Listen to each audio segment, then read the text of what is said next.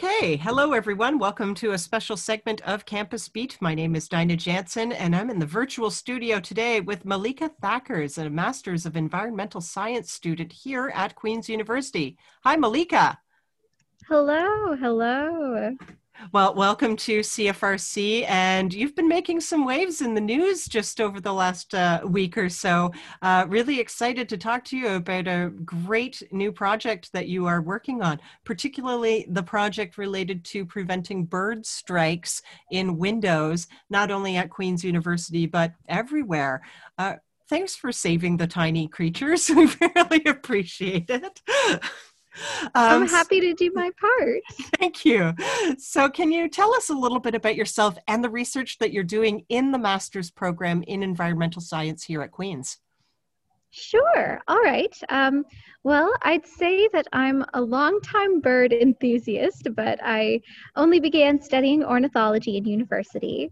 And right now, the research that I'm doing is aiming to assess the window collision risk for the birds on the Queen's University main campus.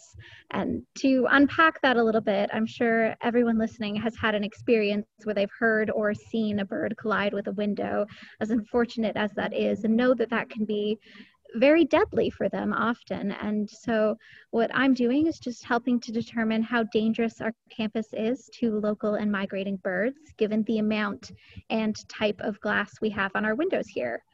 And as you mentioned, we're also in the process of installing some mitigation tactics to prevent those collisions around Queens. And I'll be monitoring those to make sure that they're effective and hoping to get them spread all around campus. So what interested you in studying bird strikes?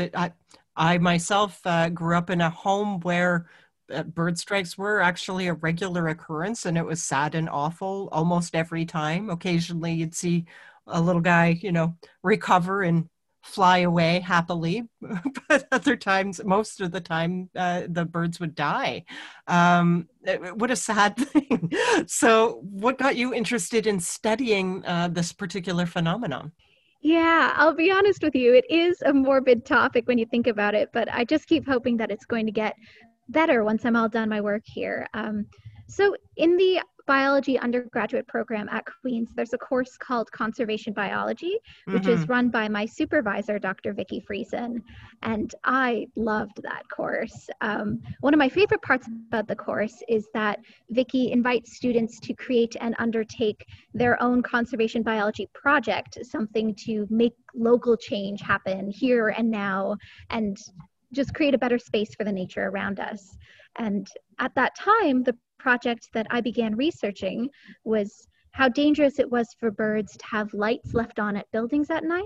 And the more research I did on that issue, the more I found that the heart of the issue, both during the day and during the night for collisions, was that birds have difficulty telling whether glass is a tangible object, something they can hit. Okay. So Queen's, we learned from Queen's University's Gazette newspaper that you also undertook a research project funded by the Society of Conservation Biology over the summer. What was this project? How was it conducted? And what were your findings? So when I was doing that research for the conservation biology course, I was also an active member of the Society for Conservation Biology Kingston chapter at the time. And many members of the executive team shared my enthusiasm for trying to make campus a safer space for birds. And we realized that Kingston has a lot of collision risk factors, things that will increase the potential for birds to hit glass, given that it's by a large body of water, that it's by a large amount of green space, that it's on a transnational bird migration pathway. There are just exponential factors that increase the risk here. And I was lucky enough to receive a job offer from them to work as their summer intern. And with their support, what I started doing was essentially developing this master's degree research project, which I thought someone else would come in and take over for me at the end of the summer. Surprise, surprise, here I am now. Well, lucky you. Yeah. Well, not lucky you, good for you, rather. Thank you very much. Also lucky me. I'm very fortunate. but I worked with a team of student volunteers walking around campus in all the early morning hours to try and figure out which buildings had the highest risk of collisions. And then going forward, we knew we were going to study those ones and look at how things changed over time. Yeah. Okay, so now we know that you've developed a thesis project from some of this work that you have conducted over the summer with the Society of Conservation Biology. But what did you do with the findings, for example, your working relationship with the Queen's Office of Sustainability? What happened there? Well, during the summer, I began to have discussions and meetings with Nathan Splinter from the Sustainability Office. And while one half of the project we were setting up was to create an estimate of the total annual collisions on main campus, the other half of the project was looking into installing some mitigation tactics and comparing the before and after of the number of collisions at those sites. Something that was out of my hands as a student, absolutely. And so Nathan and his assistant at the time, Madeline Fellows, they worked to establish a sustainability office task force dedicated to setting up these mitigation tactics. And the agreement between the task force and the university was that a graduate student would continue the summer research and would compare the before and after for just a couple sites around campus. And then if they proved to be very effective at preventing bird window collisions, we'd apply these mitigation tactics all around. Okay, so can you tell us about some of these mitigation tactics, including dotted film material that's in the windows? Tell us about it. Sure. So those films, as you mentioned, they have small dots on them. They typically form they're typically placed 5 centimeters apart, all the dots on the window, uniformly across the outside of the glass. And that is the best mitigation tactic for bird window collisions that we have available at the time. In many studies done involving them, it's shown to reduce collisions by 95 to 100%. So like almost completely eradicating the issue. And this is largely where Nathan and his team stepped in, but what they found was this one film for the windows that would last about 10 years. So that way we were making sure the plastic isn't decomposing and just entering the ecosystem really easily. And yes, I'm not sure what more to say on that, but just essentially that's the best option we have available. Okay. Yeah. So how will you monitor the dotted film's effectiveness in preventing bird strikes? And how long will you be doing this monitoring for? So the monitoring that we've got going on sort of started last May and is going to continue all the way up until this November. We've been excluding the winter months just because there's less bird activity at the time and it's a bit harder to keep track of as well.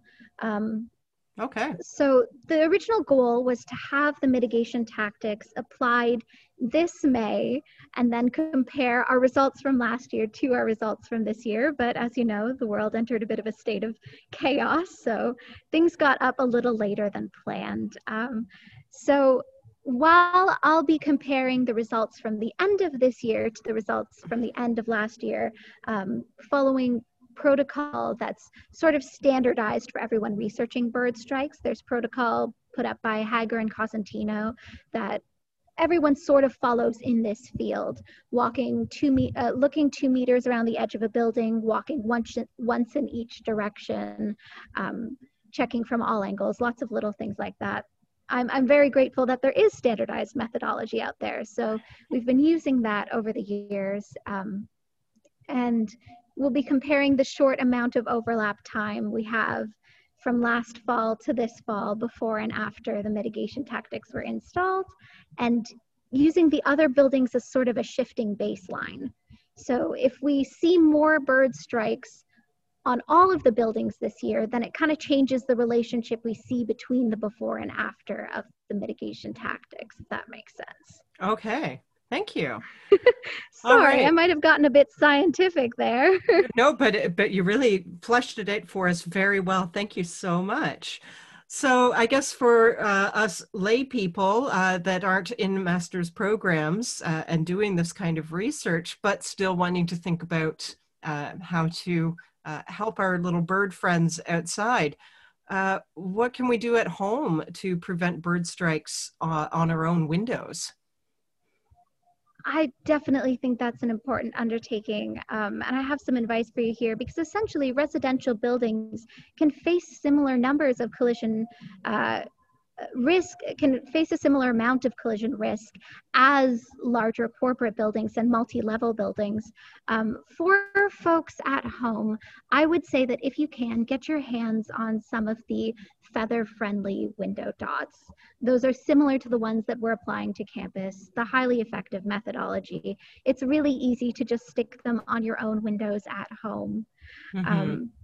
And my parents did it at their house and are seeing great results from it. We haven't had any more issues with that. So I'd really encourage people to take up that.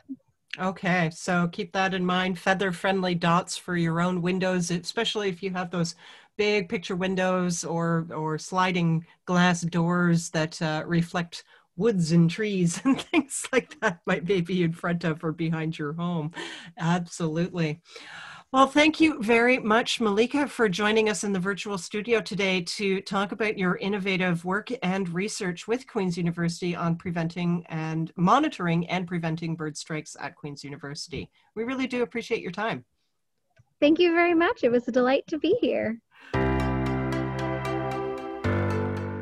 Thank you for listening to this podcast produced at CFRC 101.9 FM in Kingston, Ontario at Queen's University, situated on the traditional territory of the Anishinaabe and Haudenosaunee peoples. The CFRC Podcast Network at podcast.cfrc.ca is brought to you by the generous support of the Queen's University Faculty of Engineering and Applied Sciences.